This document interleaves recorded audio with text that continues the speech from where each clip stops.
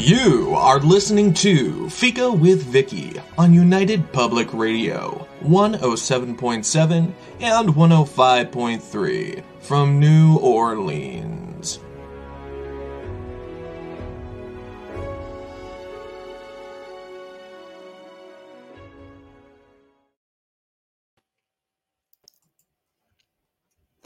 Hello, everyone, and welcome to Fika. Returning this week is guest author and Southern Conjuring witch, Taren S. We didn't even come close to finishing our conversation during her last visit, episode 40, so she's back. And we're looking into her work, Hoodoo in the Psalms this time, as well as Conjuring Dirt, Magic of Footprints, Crossroads, and Graveyards. Taren is not only a Southern Conjuring witch, but a proud Southern Conjuring witch. I'm bringing that up because last time I unwittingly fell into using y'all in our conversation, as well as some other distinctive speech aspects. When this was pointed out to me, I was horrified. Did I offend this wonderful woman of wisdom? I immediately apologized.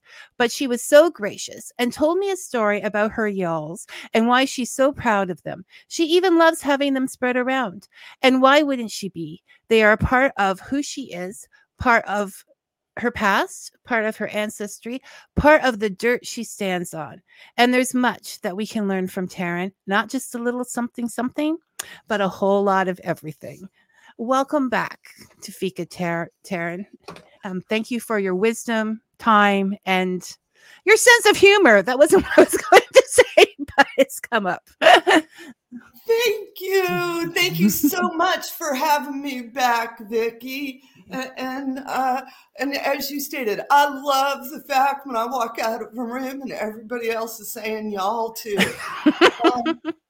I'm like, yeah, I planted a seed of Southern,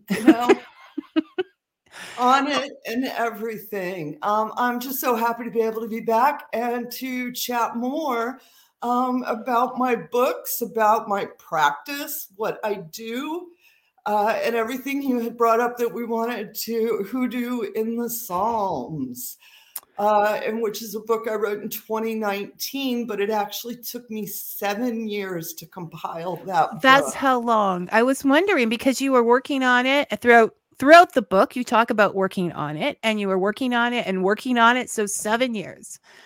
It was never written as a book.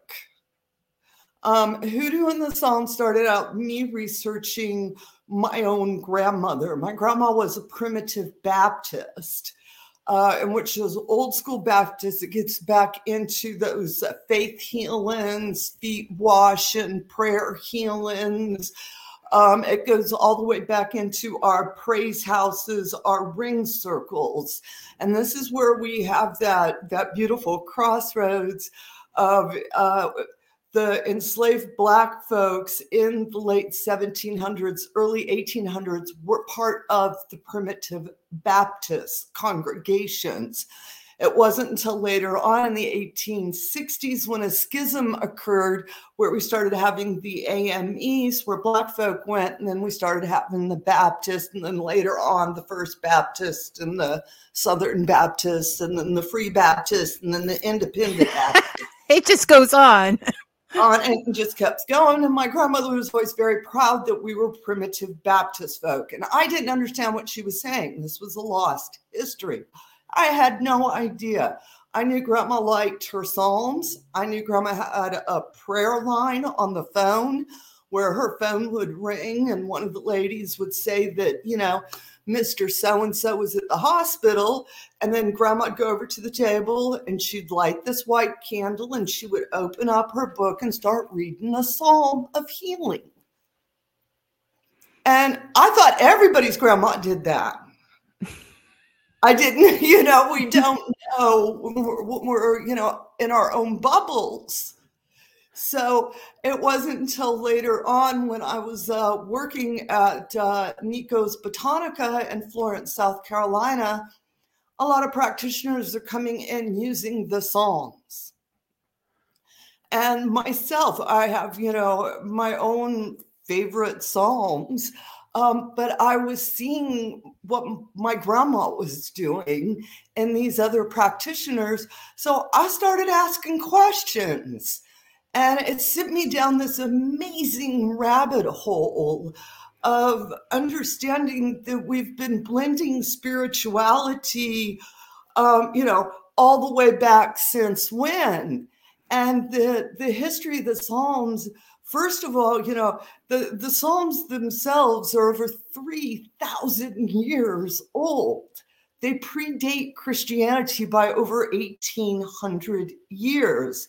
The first Psalm that we have was written by Moses in 1050 BCE. And then later on, King Solomon, which is attributed as the founder of the Jewish faith, who was also the father of modern occultism. He created the seal, the Star of David, as above, so below. You hear that within a lot of our practitioners. But 73 of the 150 Psalms are attributed to King David. And then his son, King Solomon, who went on to do the Seals of Solomon, to create a ring so powerful it could destroy any demon. All right, 3 of his Psalms are in there as well. And as I started, the layers peeling back, I kept finding more magic. And I told folks, I want to know it all, so to speak. So I started with Psalm 1 and went through all 150 of them, and definitely had a lot of input from the different magical practitioners that would come into the shop. We would have some very dynamic conversations about different ones. And as I, that compiling this information, I made a comment to one of the ladies that, this is becoming a love letter to my grandma. And she's like, no, darling, this is a book. And laid her hands on the book, and she was, this book's going to be published. You don't have to worry about it. And I was like, okay. I love that part, because how many writers would love to know that, right? It's a done deal, girl. And the actual part of done deal was I submitted it to one publisher. And the way the publisher was picked was done in the shop. We pulled out all these different publisher names, and we did a little bit of something. And one of the ladies pulled out the piece of paper, and it had Moon Books on it. And we said, this is the publisher that will publish it. And which makes the whole story, like, the story is a story behind a story and behind many stories. And it just works out, because I just find this whole concept fascinating. If it's not something that you are aware of, there's so many distinctions now, and so many different, this is this and this is that, and we do not cross. So the idea of having a spirituality that brings together the Psalms with, the magic behind it, it's just an incredible thought. And I started thinking back, in my past, and pulled out the Bible that my grandmother gave me. This brings out thoughts, and it starts making you think about your past, if you have any closeness to any of those things, and how this all came together. And it's an amazing work, Taren. It really is. What's really fascinating is the pre-Israelite nation was living alongside the Egyptians, the Phoenicians, the Assyrians. Who am I missing? The Canaanites. All right. And when you get into the Babylonians, these are all magical communities. All right. The Egyptians left us a lot of their incantations. Mm-hmm. Okay, so that's going on right in the middle of this. And there was already blending. We know from archaeological sites where we do see they were monotheistic, they were Jehovah, God. And at the same time, they had these little altars of household deities. So they were blending it. Again, it's not as complex as people like to make it. Like, once again, we're looking at, and why I love your stuff, kind of being a Steinbeck fan, kind of being, all of that down to earth kind of thing, is that we are once again looking at the magic of the working people. And we know when we're working, we don't have time to think, oh, that comes from that, so I don't use it. You know, the next door neighbor says, throw a little of this into that little water and have them drink it, and the baby's feeling better. Or, you know, why isn't that tomato growing? We don't care about the sources. We just mix them together till we find what works. And this is just. That's what they were doing. Yeah. You know, and then later on, as we see the shift out of our the European paganism into Christianity, again, like I was in Ireland, and it's really common to see the Celtic knots of eternity right beside the fishies, where fishes were the sign of Jesus. Yeah. For folks that don't know, they're like, why? I was just gonna say, I was following you, but I thought maybe we should, you know, let others know. They were blending. We've always been blending. And I appreciate the purists that are like, this is how it should be done. We're holding on and creating this so that it has a legacy and it lasts intact. You know, I think there's a place for all of it. And if you're called to adhere to a tradition strictly, then do it.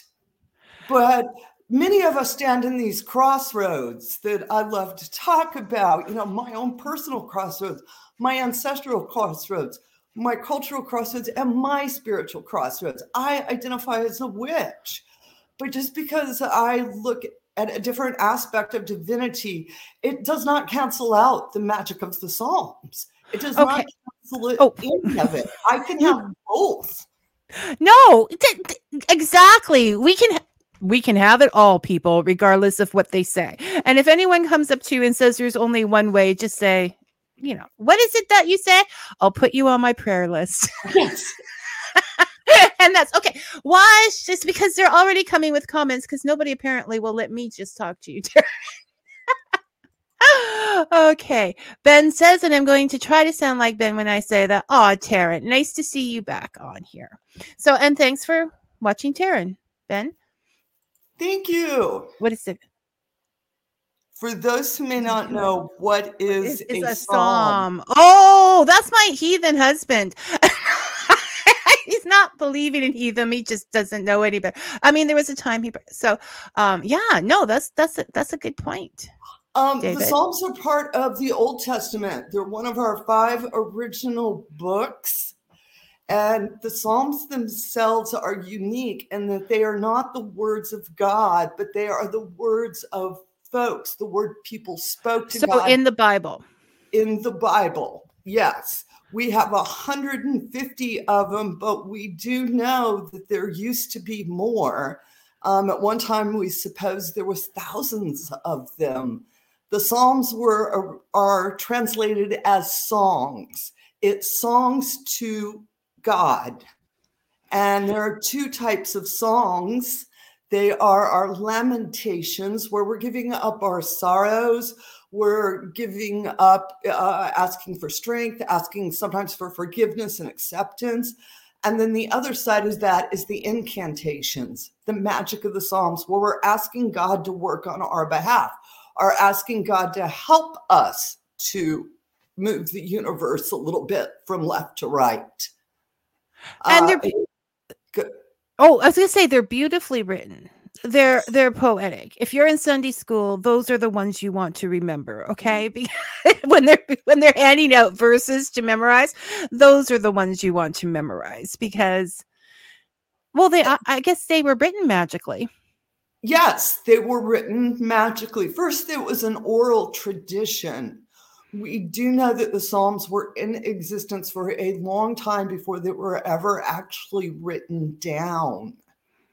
And they were meant to be sung. There was musical instruments. There's the speaking of the playing of the lyre and different other instruments that, to accompany your words.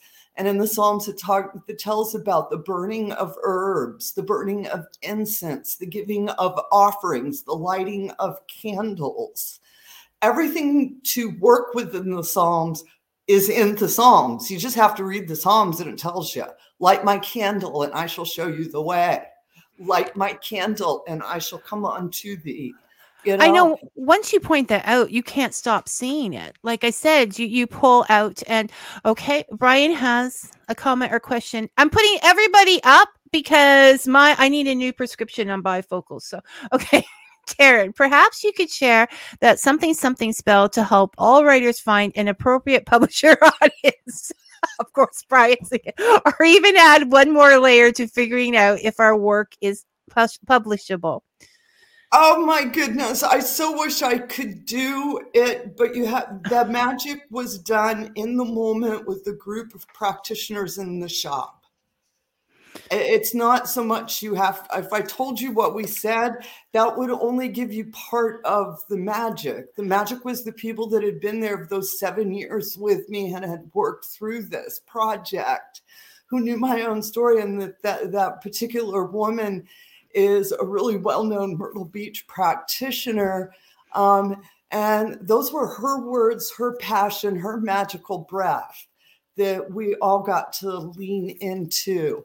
I would tell you to figure out what your own something working is and do it. And maybe invite a couple of friends over and dance around your book, throw up publishers' names in the air.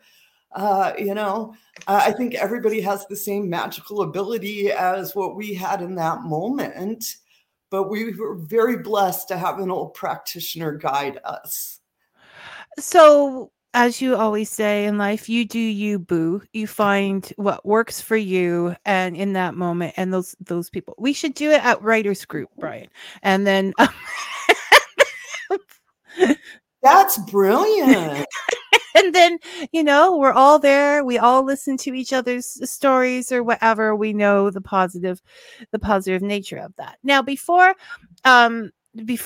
we stop to answer some questions, you were getting into why, as in Brian's case, things need to be specific. I think that's where you were going, that you have to find your own divinity.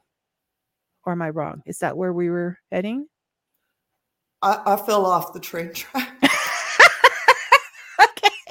Well, then let me be the conductor. You talk about the fact that we all have to find that divinity is within, that Christianity put divinity in a box, but didn't. See, it's hard to say some of the things you write without adding the accent. Taren, it's a trap. Okay, so Christianity put itself in the box. Christianity put divinity in the box. Divinity never put itself in the box. That we all have to find what is us. Can you tell us a little more about that? Oh, the divine is everything. Everything is divine. I use the word divine, divinity, as a way of being respectful to everyone's personal relationship, whether it be gods and goddesses, or even if it's the spaghetti monster. Some days it's the spaghetti monster. We all have those days where we give offerings to the spaghetti monster. And he is a form of divinity, but the divinity encompasses everything, and including us. We are divine by nature. We are part of Mother Nature. We're a part of the creation. I had a friend years ago tell me one of the best creation stories that always stuck with me and everything is that when that first spark of matter came into being, divinity was wrapped around it. And as the universe grew, so too did divinity. That's nice, and very simply put, is easily understood on a lot of different levels.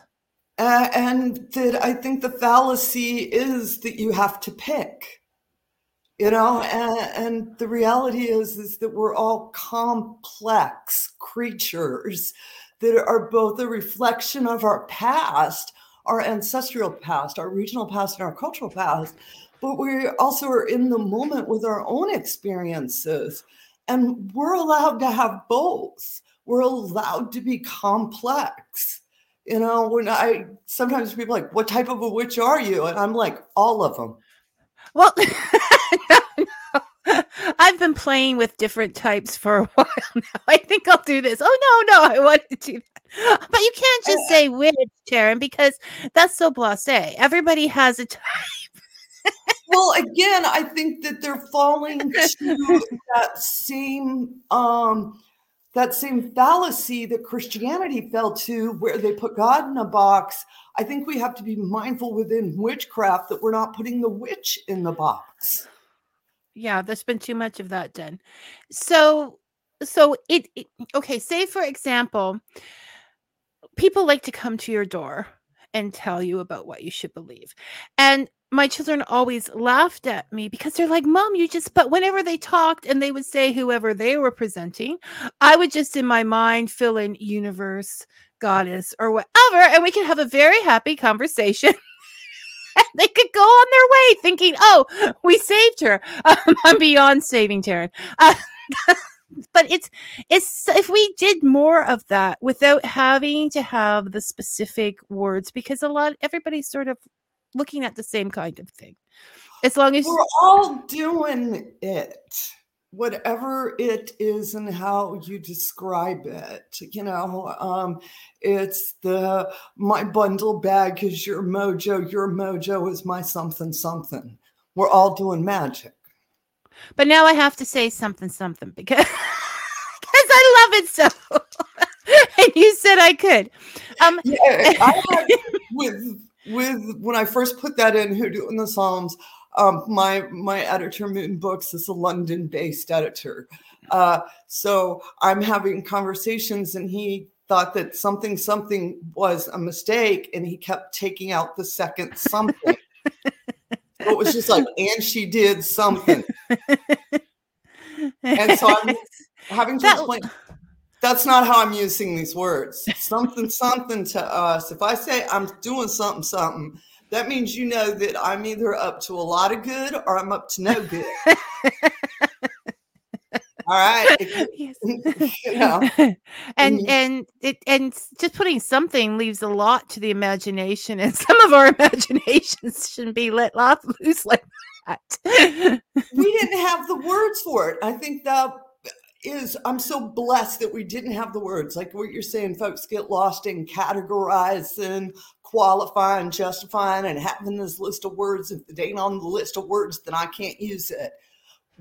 I didn't have that. We didn't use a lot of the magical words the community uses. We knew everyone was doing a little something. I just don't know what, if it's for good or if it's bad. But that is exactly it. It's like you talk about the Baptists and then splitting here and there. And group dynamics just are not a positive things in most cases, because then it's like, okay, everybody has to agree with this person in the group or have their own beliefs, and then they can't just live side by side. No, I have to have a group where we eat pork chops on Wednesdays at 6:00, right? That's whereas human beings, creatures, we're tribal by nature, and we want to be in a group that we all like everybody, and we do the same, and at the same time we want to be different, and when you're in, I think, magical practitioners, we need to be outside of that dynamic and looking at the universe at its entirety. All of, temples, churches, stupas, sacred groves, those are all beautiful places. And learning to see the sacredness in all of them opens you up to that wisdom, that magic that is out there for you. So perhaps one of the greatest blessings is what you showed while you were getting into this book and writing it is curiosity. The minute we shut off our curiosity, we have some form of prejudice that this is the only way, we can't grow. And being willing to throw out long-held beliefs and looking at them differently. I know that I learn better, I do better. Right. And to be wrong sometimes. Oh, I'm wrong a lot. I don't believe it. And I love it when it happens. Well, I embrace it. It's an opportunity for me to learn. And get that curiosity going again. I just think curiosity is one of our greatest. I think Corey Hutchinson wrote the book New World Witchery, and he discusses traits of witches. And one of them, he says, the word that I love is that we have a sense of wonderment. The same, like the curiosity. But if you have to be able to see the magic in order to figure out how it works, right? I just love that when I read it, I was like, yes, that's how wonderment. And magic is created in passion. And learning to bring those passions up and using them, the other side of all of this when we do, because I know that in both my books, I do touch on the hexing and the cursing and working after midnight. And I always talk, you talk with our powerful, successful practitioners, and they have a very strong moral compass. They have very strong ethical guides. This isn't willy-nilly. I do it because it makes me feel good. We understand we're part of the web of life. And at times, there are consequences. And being mindful of it and living right. One of my favorite Psalms is Psalm 90, verse 2, which is, teach me to number my days so that I may apply unto my heart wisdom. And what does that translate to is understanding you only get one go round. Do good. No, exactly. You have to just keep in mind, you only have one go around. And that is the same as doing good, taking chances, going for it, as they say, doing positive actions instead of, and moving forward with the story instead of getting caught up in wanting to. But we discussed last time about the individuals involved in this and their wisdom and their understanding, and how the gentleman you worked for, Papa, I can't remember the name. Nico. Papa Nico. Yeah, would say to someone, you need to go talk to this man, or I need to go talk to this man. Let's use our words before we start waving our wands, right? Yes. Magic is way down the list. I mean, I'm gonna go do a working. No, I always have workings of gratitude going on around me. I have little small altars or little spaces where I have little things that I try to feed by standing in front of them, tidying them, lighting candles, speaking to them. And for me, it's our altars should be filled with gratitude. That comes up a lot in the book. It's gratitude, and gratitude, which really is magic making on its own, when you're grateful for what you have and what people do and what you learn. It changes the energies around you. All of a sudden, doors that you didn't even know existed are opening. All right. It really works. If it didn't work, I wouldn't do it. No, because it is. It is work. I was going to bring that up before. Magic is work. Like you say, if you go to the dollar store for your supplies, you get dollar store magic. And so you should grow the herbs, dry them, do all of those things yourself. And though they may be a passion and very meditative to do those things, it's still work. So. And that's another one. Actually, let me see here. I think I actually might have this one. I don't have memorized. I do have a couple of things. I can give me out a couple of verses, but I'm like, no. Another one of a verse based on what you said was Psalm 90, verse 17, where the psalm is, and let the beauty of the Lord our God be upon us, and establish thou the work of our hands upon us. Yea, the work of our hands establish thou it. and you are hearing the repeating of work. You must work at it. You must work for it. You must work being spiritual. You must work being magical. Ultimately, nothing comes easy. This is microwave 60 seconds and God likes me. And I think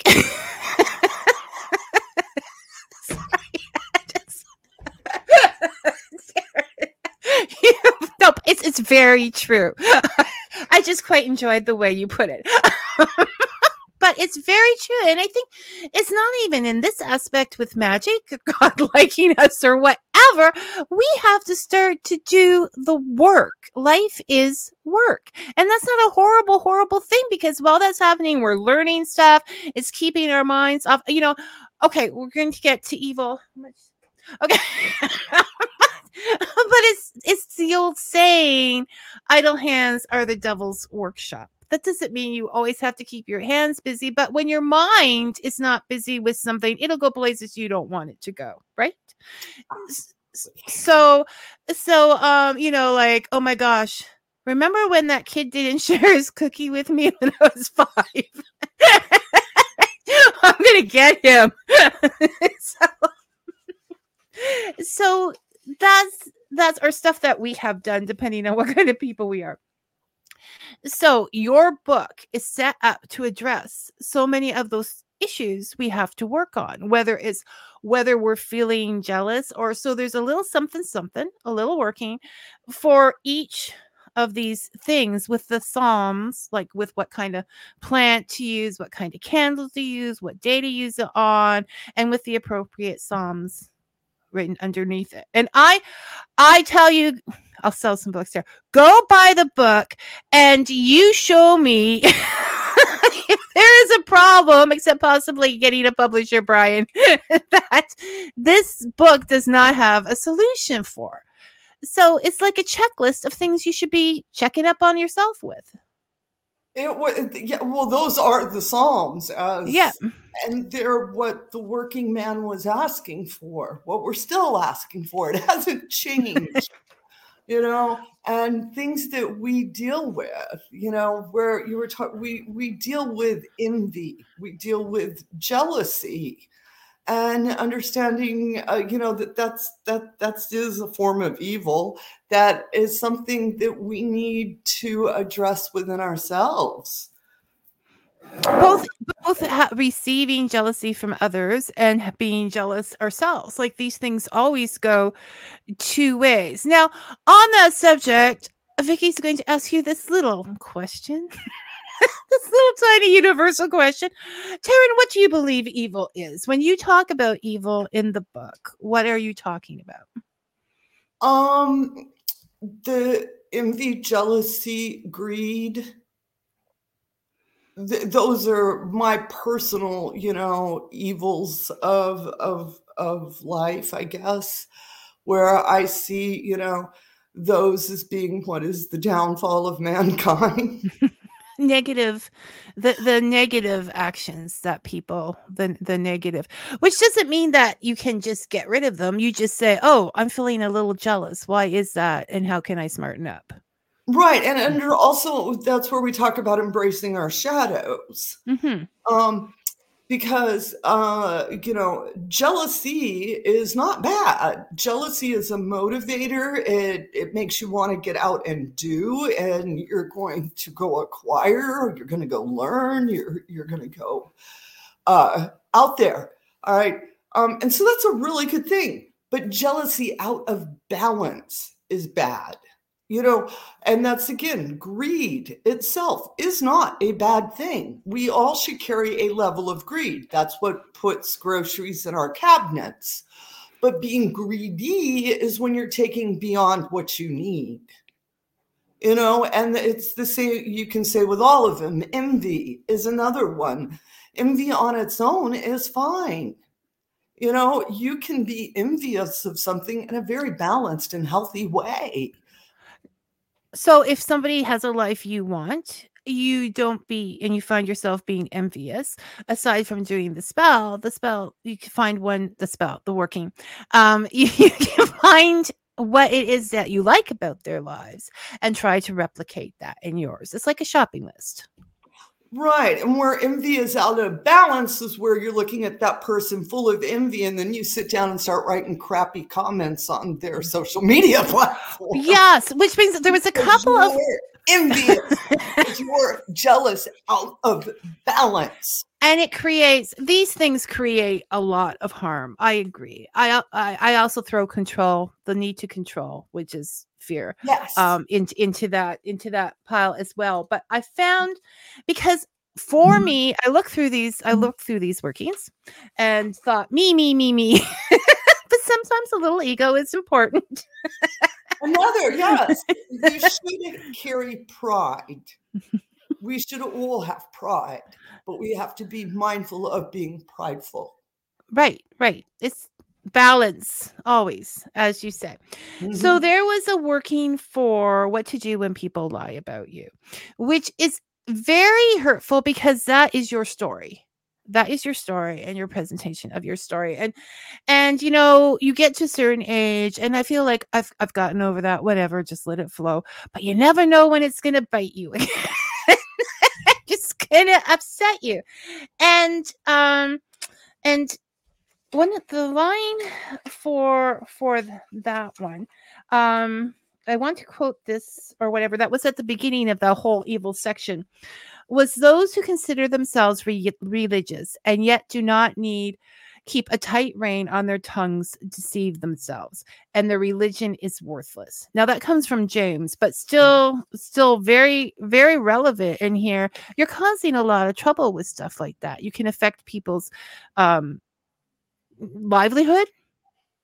You can affect their other relationships just because you're feeling a little bad that day and can't filter. So there is just a whole lot in this book that is helpful, like Taren. It just covers everything. So and in like each one I'll take here. So for that working, why is it? Okay, so you can work that on all days. Now, was there a way you found out which days? Like if the Psalms said an exact day, would you say it's best to do that working? That is the optimal day.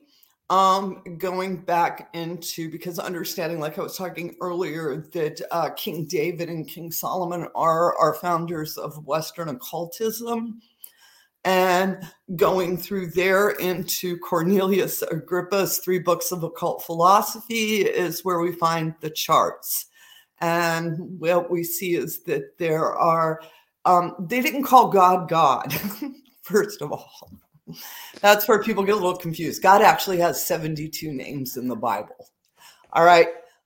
They had aspects of God. They had a God of strength, a God of mercy, a God of war, a God of justice. There's this whole list of how many gods can you have, because they knew God was everything. Divinity was all. And they wanted to relate to one aspect. They wanted to call on this one particular part of God.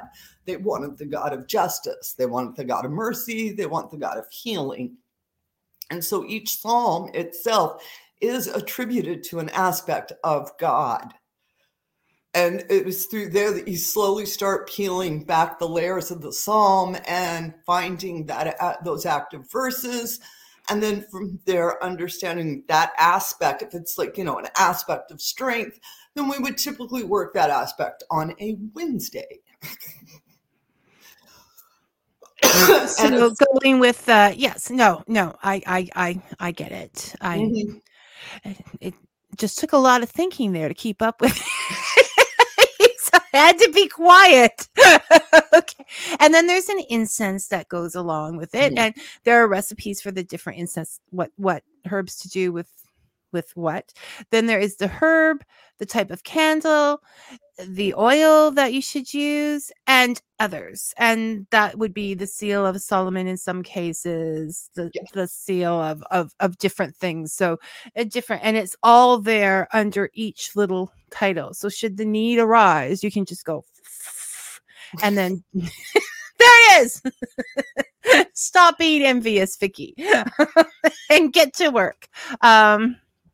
and do the workings. So it's very clear cut with a lot. I mean, the moon books in general, people think are not that big of books, but they are like recipe books for like this world. Like they have all the information you need right there.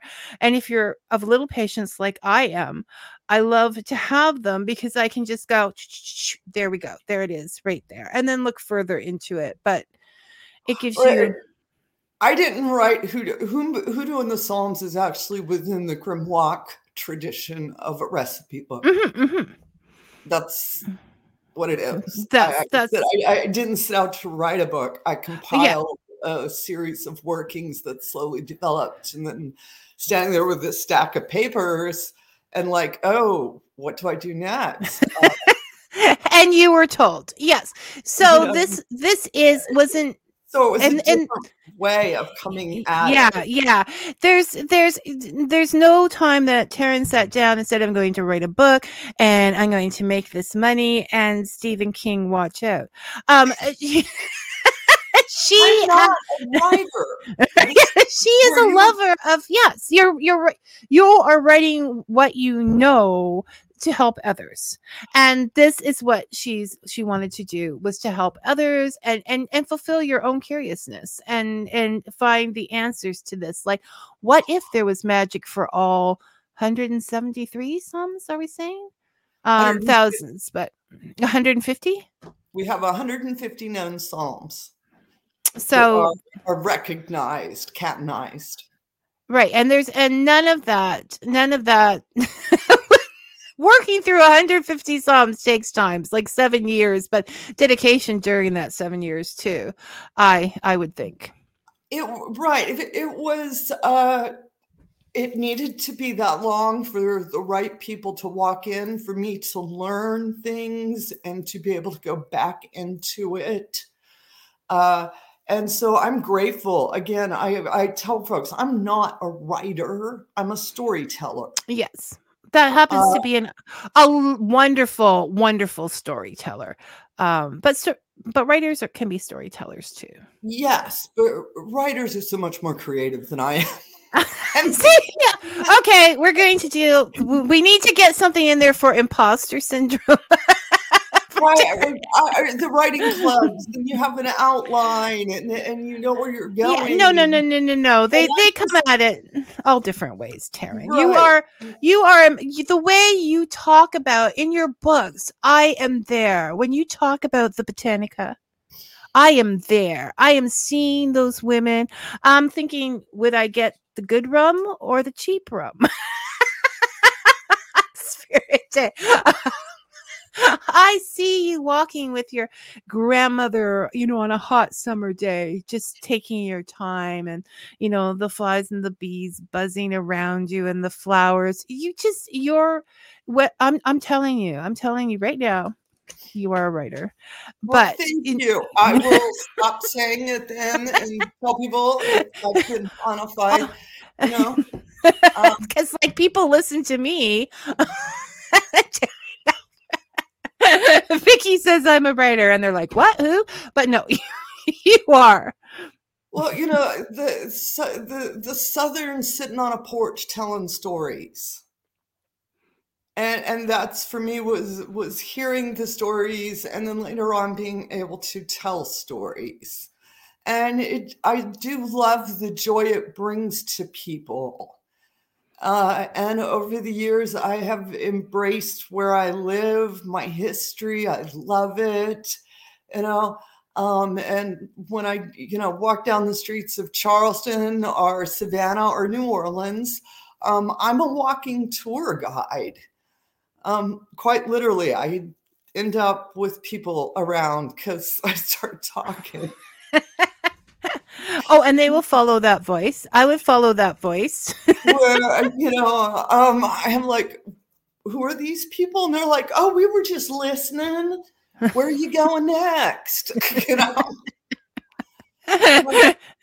But to be able to walk those streets gives so much depth to my own personal magic, my passion, my connection to divinity. And knowing that I'm a part of it all. That It just, I don't, it gives me a warm fuzzy. I get to be part of all of the funky gumbo complexity of, I don't know what you call it, and I don't want to know. oh, I don't know, but I'm smelling it. Maybe I'm just smelling the gumbo. You know, I'm getting all these spices and everything, and it yes. brings out the passion and the gratitude, the happiness of being alive. Like I And that's think what it's about for folks. I hope all of my books, all of my writings inspire people to be happy with where they're standing.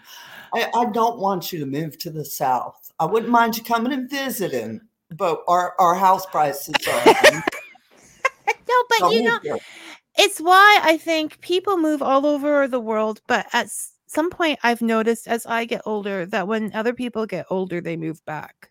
There's something about moving back to that place that you were born, where you do know. And it is kind of exhausting sometimes to be traveling in that, because every time you go to a place, you're looking for the best place to get a coffee. You're looking for the best, as opposed to knowing it.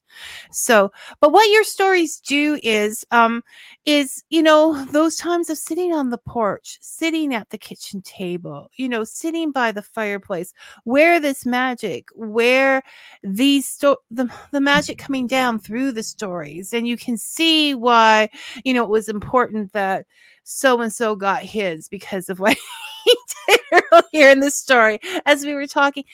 Those aren't there. So books like these give that to us, give us that and it really is a good thing, Taren, and you're a writer. Okay, Brian say, writers often put their negative stuff into their stories as a form of therapy. Does this mean that our writing is a sort of spell making?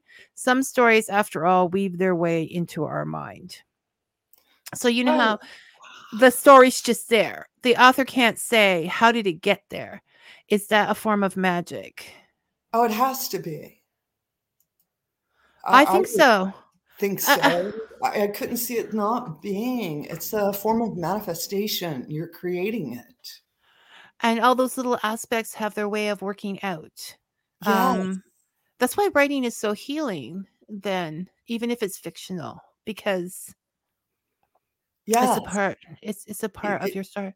you get to release some of those darker shadows into your story. And so it's almost a type of spiritual cleansing for some folks, I would assume.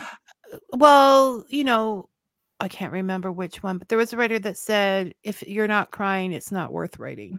And I think even that can be tears of happiness, that can be tears of joy, Yeah, reminiscence, sadness, if it doesn't affect you emotionally to your core, then yes. My Conjuring Dirt started as a story. It started as me telling the story of going to Bonaventure Cemetery and about little Gracie and giving offerings when my granddaughter was born in Beaufort, right down the street from right. the area. And I was telling folks sitting around, and people were really interested and were like, "Oh, Taren, tell her the story. Oh, tell her the story." And I'm like, "Okay, I'm gonna write it down so I don't have to keep telling it to y'all." But that is what started Conjuring Dirt, was that initial story of Gracie. And then, because Conjuring Dirt was another one, that was a 2.5, 3 year journey for me, where to write it out, and to get the stories and then to get the information that I felt I needed around it. And there was sometimes just waiting until something happened. Somebody would say something. I'd be out dancing around a full moon, and all of a sudden I felt, like the goddess slapped me in the forehead. And I'm like, oh my gosh, I got to go write this down. And just allowing it to happen.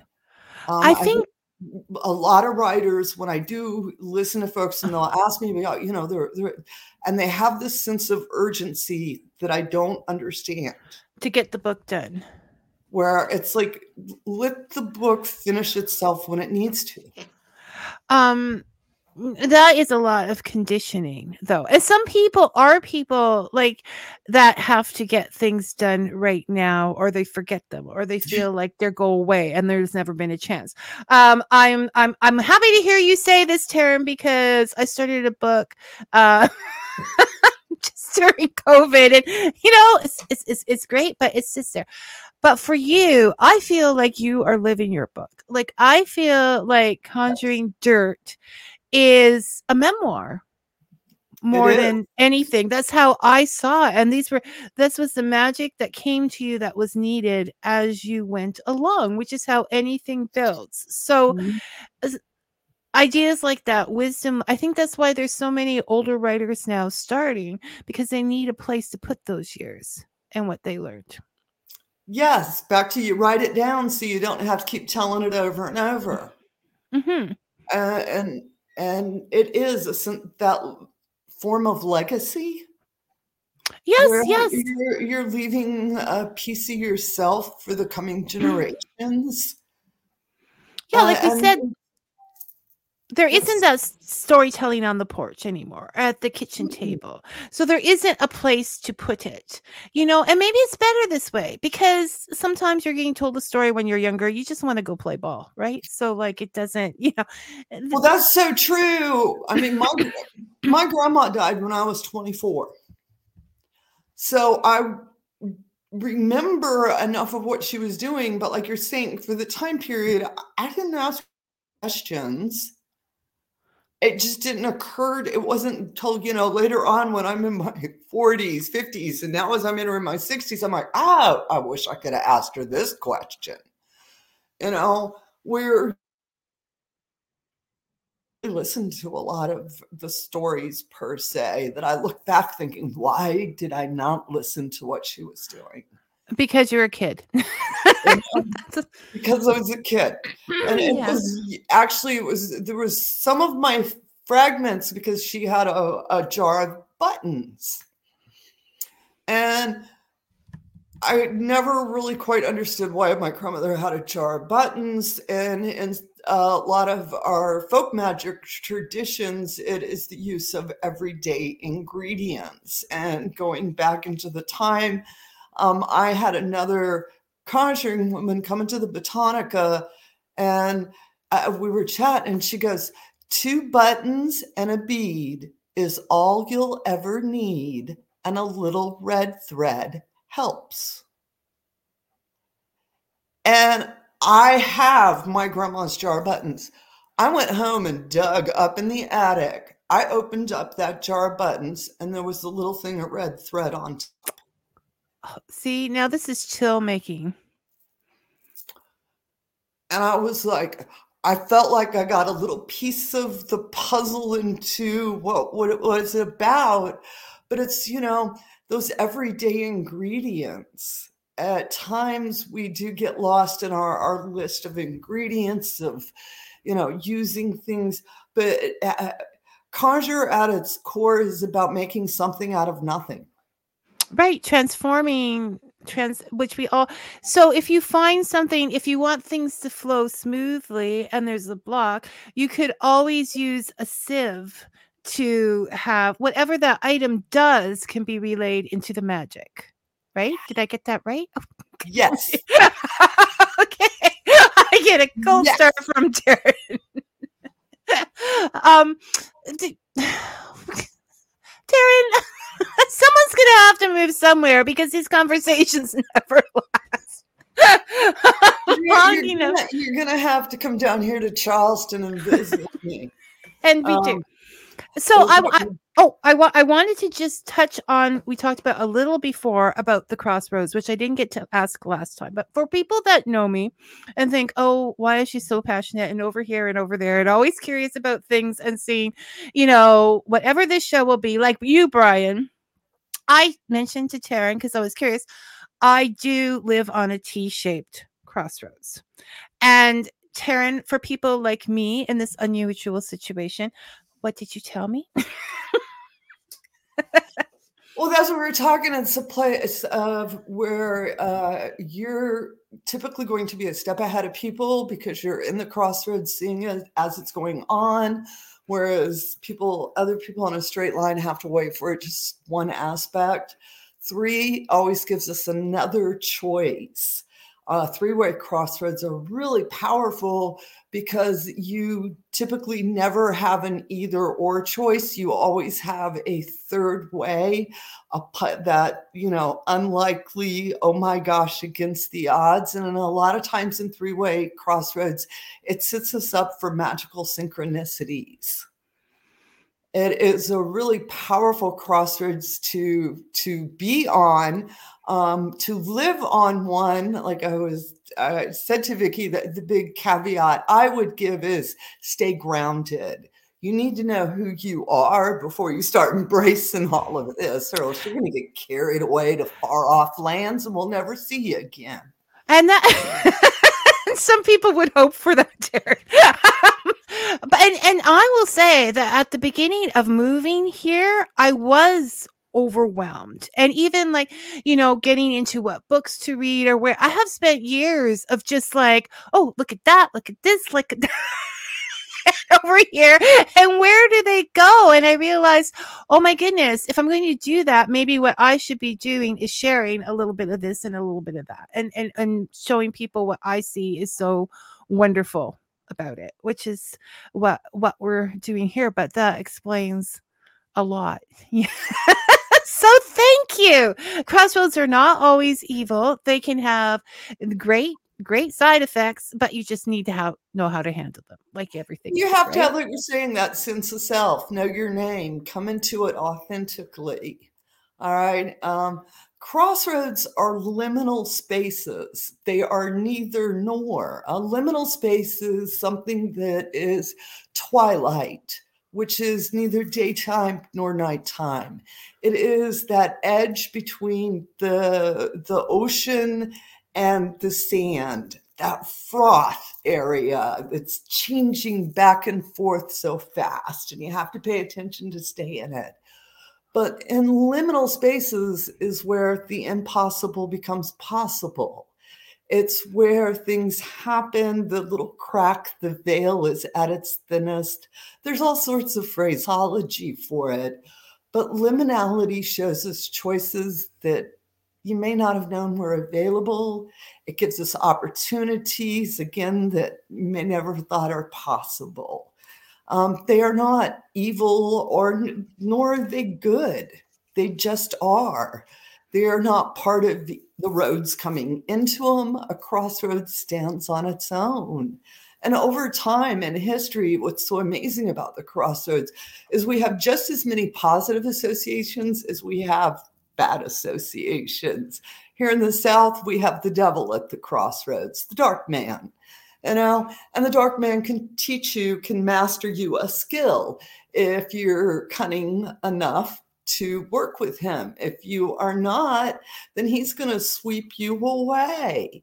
Whatever your desire, you're going to get in that backlash of ways. In Conjuring Dirt, I give the story about Robert Johnson, who was one of the greatest jazz players that ever played. Guitar guy. He's attributed, with the beginning of jazz, the beginning of rock and roll, all of that music is Robert Johnson made a deal on the crossroads and said he wanted to be the best guitar player he ever could. He ended up putting out a couple of singles, and then he died under mysterious circumstances, never even hearing his song on the radio. And a couple of years ago, he was inducted into the Music Hall of Fame world. And several artists, Elvis Presley, others have attributed him as a very large influence on their lives. He never got to see all the fame. He never got to enjoy it. Not one bit. That's the devil at the crossroad for you, And so we have that, but on the other side of it, we have the goddess Hecate, which is one of our oldest protectors of the crossroads, where you go to the crossroads to receive a blessing so that you are protected on your travels. So who you see at the crossroads very much determines the energy you yourself bring into it. If all you've got is foul and filth around you, I would assume that's what you're going to find in the crossroads 10 times fold, you know? And if you're going in for protections and offerings and, you know, standing in the light of Hecate, that's what you're going to experience. There's room for all of it. So it's you do you, boo, and it's all up to you. That is Taren's wisdom. To the thing, and I'm not moving off the crossroads now. Now I've got it figured out. So, Taren, you are working on another book. We won't mention its title. Yes, I have a working title. But what happened was Conjuring Dirt, there was things that didn't quite fit. And realizing that there was this other volume 2 of Conjuring Dirt laying there. And I guess I'm working on it. And as I was talking earlier, I'm not very fast. So you may have to wait a year or 2 or 3. We'll wait. I'm well worth waiting for. On it. And it's just a continuation of Conjuring Dirt, a lot of the Southern Conjure, the stories, and some more different places that I've been that, again, just didn't quite fit the vibe of Conjuring Dirt. And, you know, that was something else, is don't be afraid to, if it ain't working, get rid of it. And put it somewhere else. There's always a place for it.